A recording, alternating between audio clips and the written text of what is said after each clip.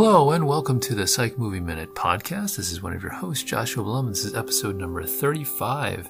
And today we're going to be talking a little bit more about what's going on in the next minute of the 2017 independent film, The Year of Spectacular Men, as we have been doing for the last 34 episodes. And thanks for tuning in, as always. We're going to be talking a little bit more about a follow-up to a few episodes ago. We had talked about some of the things that happen in clinical depression, and we're going to be talking about what happens when one of the main characters of this particular movie encounters one of the things that goes with that, which is isolation. It's not necessarily part of the criteria, but it's something that really often happens a lot with folks. And we're going to be watching that minute and discussing it and talking about maybe some things that you can do should you find yourself in that particular position, or if you have a family member who may be there, or if you notice somebody. I think one of the that you may be encountering in your day-to-day life, one of the things that often happens is that sometimes when people are in the midst of one of these particular issues, like say major depression or something like that, it may be very difficult to see the world outside of it. We all can't, none of us really have a camera that's looking at us outside so that we can actually observe at the same time, right? Even if you were to film yourself, I guess, we do live in a society where there are cameras around, that kind of stuff. But how often do you actually look at that and, sort of see what's going on in the inside at the same time? We don't really. It's one or the other. So often other people will get ideas about what's going on, or may want to make changes or make suggestions in your life, kind of like what we're going to be talking about in this minute. So, as a way of introduction, I'm a child and adult psychiatrist. We'll often see folks in these particular kinds of predicaments, and sometimes family members are getting involved. Sometimes it's other folks like friends, or sometimes it is partners who are initiating the referrals. It's like, we really want you to get some help for this. Sometimes it's the patient themselves, but they're not really sure what to do. So let's go ahead and watch the minute, and then we'll come back. So this is a movie that you can actually watch for free on the service Tubi. You can also find it on YouTube and Hulu and a bunch of other places like that for streaming. So let's go ahead. And this is minute 34 going into 35. You weren't ready to see them yet. Main character Izzy is talking to Izzy, her sister. Come with me, Sabrina. To this?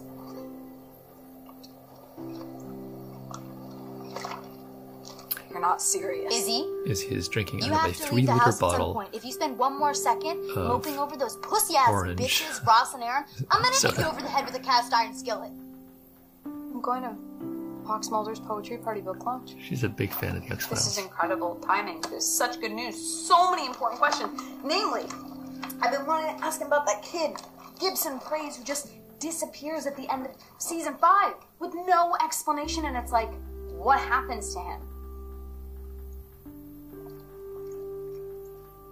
So is that a yes? Yes! That was a yes. She's looking for David Duchovny. Oh, thanks. Okay, so that was a scene where you might have been able to get it, even if you don't have the visuals, where one person is trying to get the other person to do something. And in this case, it's Sabrina, who is an actress and model, and her sister Izzy has just graduated from college and is, how should we say this? Squatting, I guess, in her home, in spending most of the time kind of isolated in her room. And in previous episodes, she has talked about being depressed and having lack of direction and so forth. And so she's sort of dealing with this by not really doing a whole lot, sleeping a fair amount. I think probably not eating great. We see her eating some trail mix here and there, but probably not much. She's watching a lot of X-Files, which is seems to be her favorite show. And her sister has been trying to get her to do things like unpack stuff and, just be a functional human. And so this is a little event that they're having. And one of the X-Files characters, the David Duchovny character, is going to be there. So apparently, so she's going to try to drag her out to maybe, she could meet one of her heroes. So that comes with, there's a little line about, you have to leave the house, and at some point you gotta, sort of just move on with your life, right? As opposed to living in a fantasy world. So it's really interesting, I thought, with this particular clip, because Sabrina is like, okay, here's a thing that you might want to go to, try incentivizing her to, sort of get off her duff and start to do something.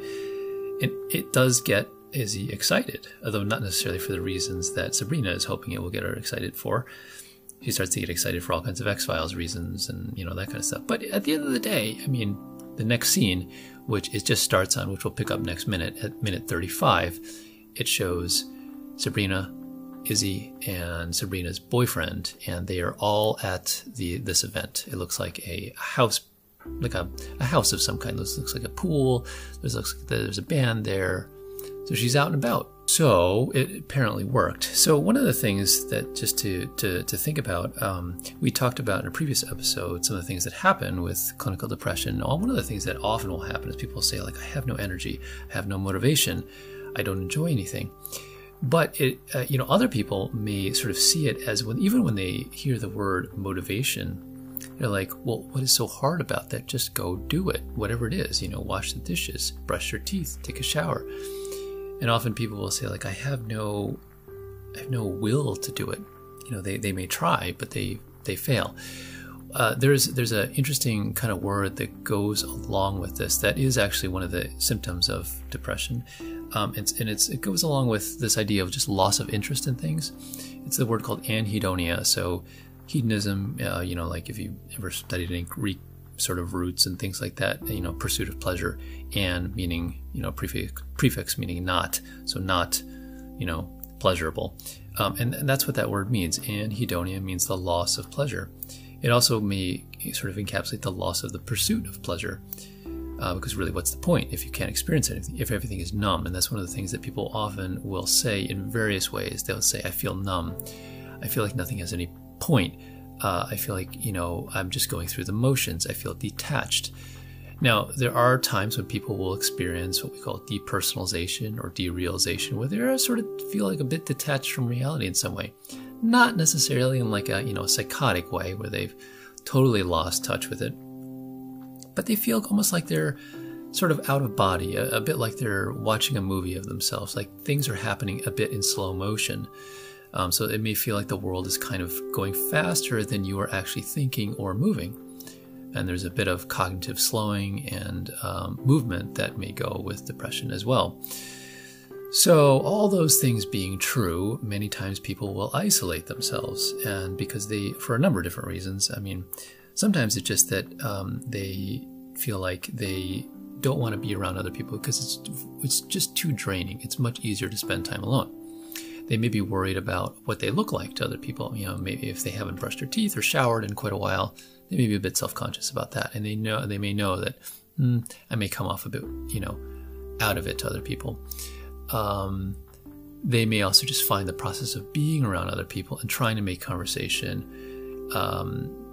to just be socially, just to be exhausting. And this will be true even for folks who are not typically anxious in social situations. Could be very extroverted people. They may also find that being in those kinds of situations it's an unknown, right? So even the process of depression, especially if it is something that's going on for a while, can start to feel a bit comfortable. Maybe not comfortable is not that the right word, but it feels habitual. And making a change can be difficult, even if it is a change for the better, because it entails unknown. Another thing that may happen is that people may start to feel, or already have. This is one of those things that can be a long-term kind of thing as well. A lot of guilt around stuff, and this is something that may precede the major depressive episode by a lot. People may have taken people a whole lifetime to come up with all kinds of different ideas about themselves and the world and that kind of stuff like that and how it operates. So some of those can be very negative.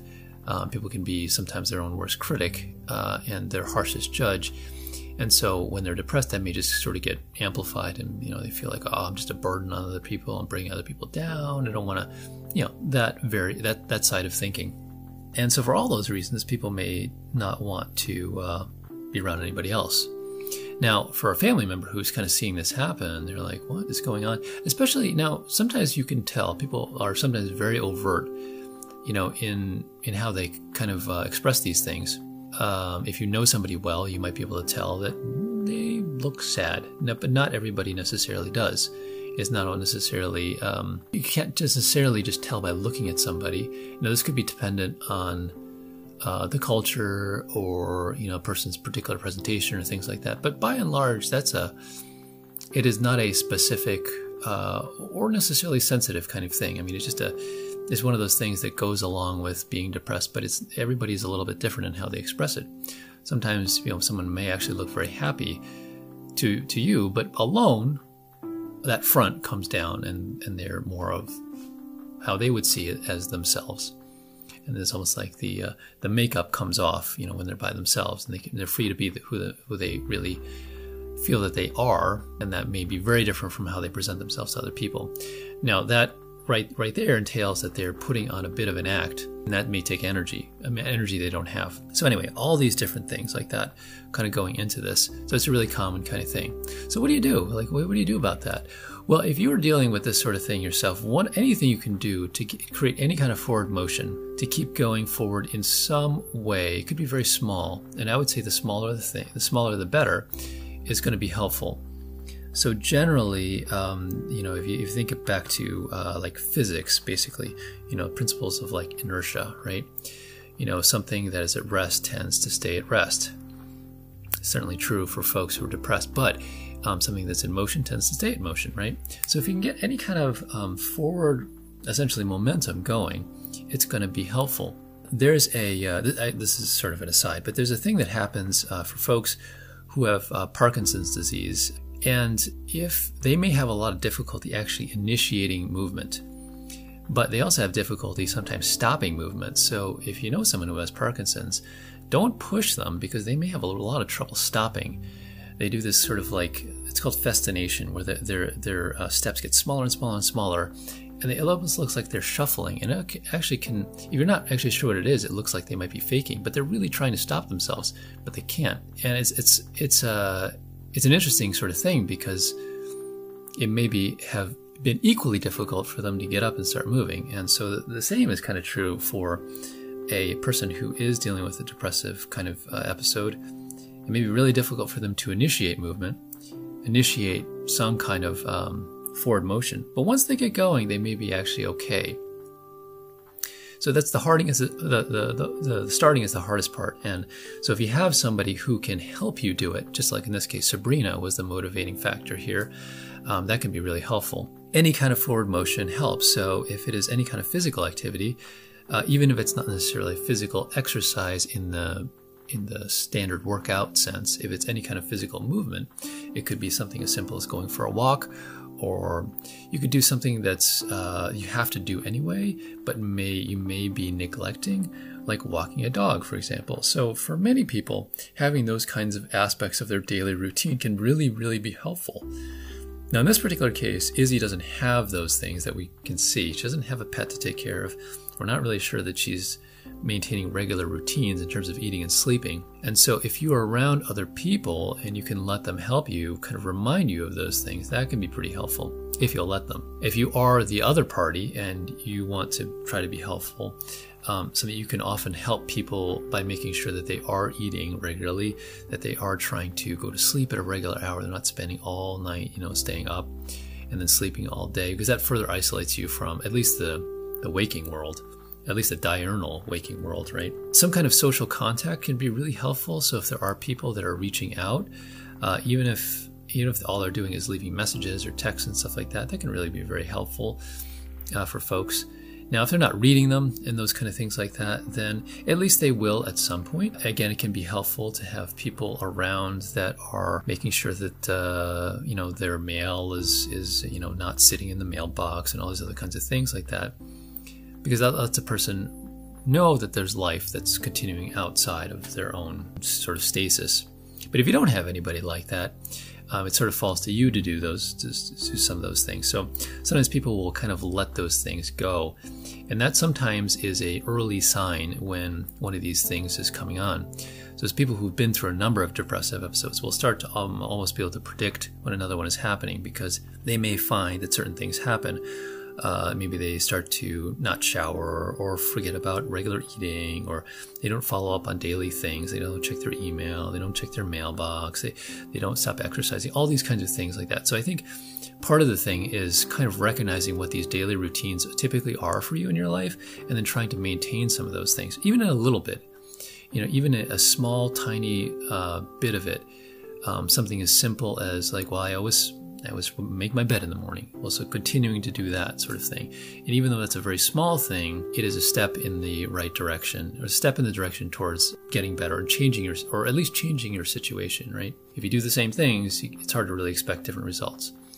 What else? What else can be really helpful to do? One of the things that's been really helpful, I think, over the course of the pandemic is that even for folks who are isolated and were not necessarily depressed, found it really helpful to stay in contact with people just through, say, Zoom and other kinds of online tools. And so that's something that is much more prevalent now than it certainly was even at the time when this movie was made 5 years ago, or when the movie came out, at least. So I think those kind of things can be pretty helpful. I mean, is it the same? No, it's not the same, but something is probably better than nothing in many of these cases. So I think the point is any kind of forward movement can be helpful. So even, for example, let's say in this situation, Izzy had said, no, I don't want to go to this event. I can't get out of the house. Okay. Well, could she do something that, besides, say, watching X-Files, could she watch X-Files in the room with other people? They may have a large, a family TV or whatever that they have there, a larger one that I think she's watching it like on a laptop. Could she do that? Could she attend something where the other people are involved? Like, could she do a family dinner?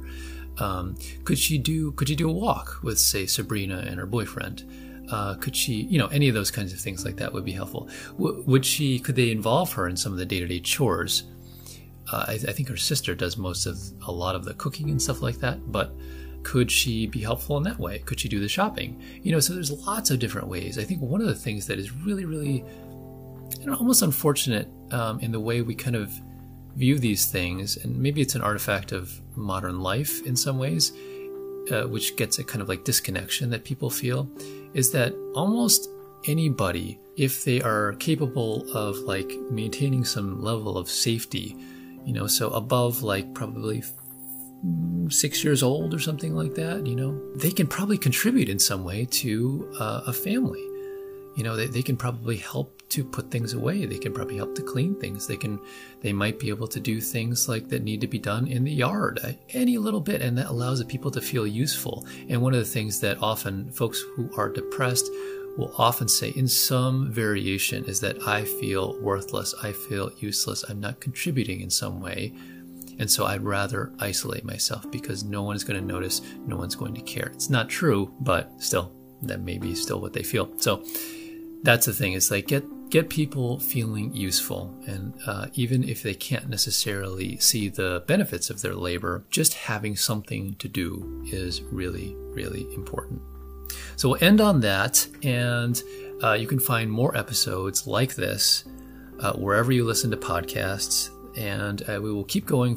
Speaking of which, we will keep going forward and talking about the next minute in this particular movie. And if you can check us out on social media if you do that sort of thing, on Twitter and Instagram and so forth. And thanks for tuning in. We'll talk to you next time.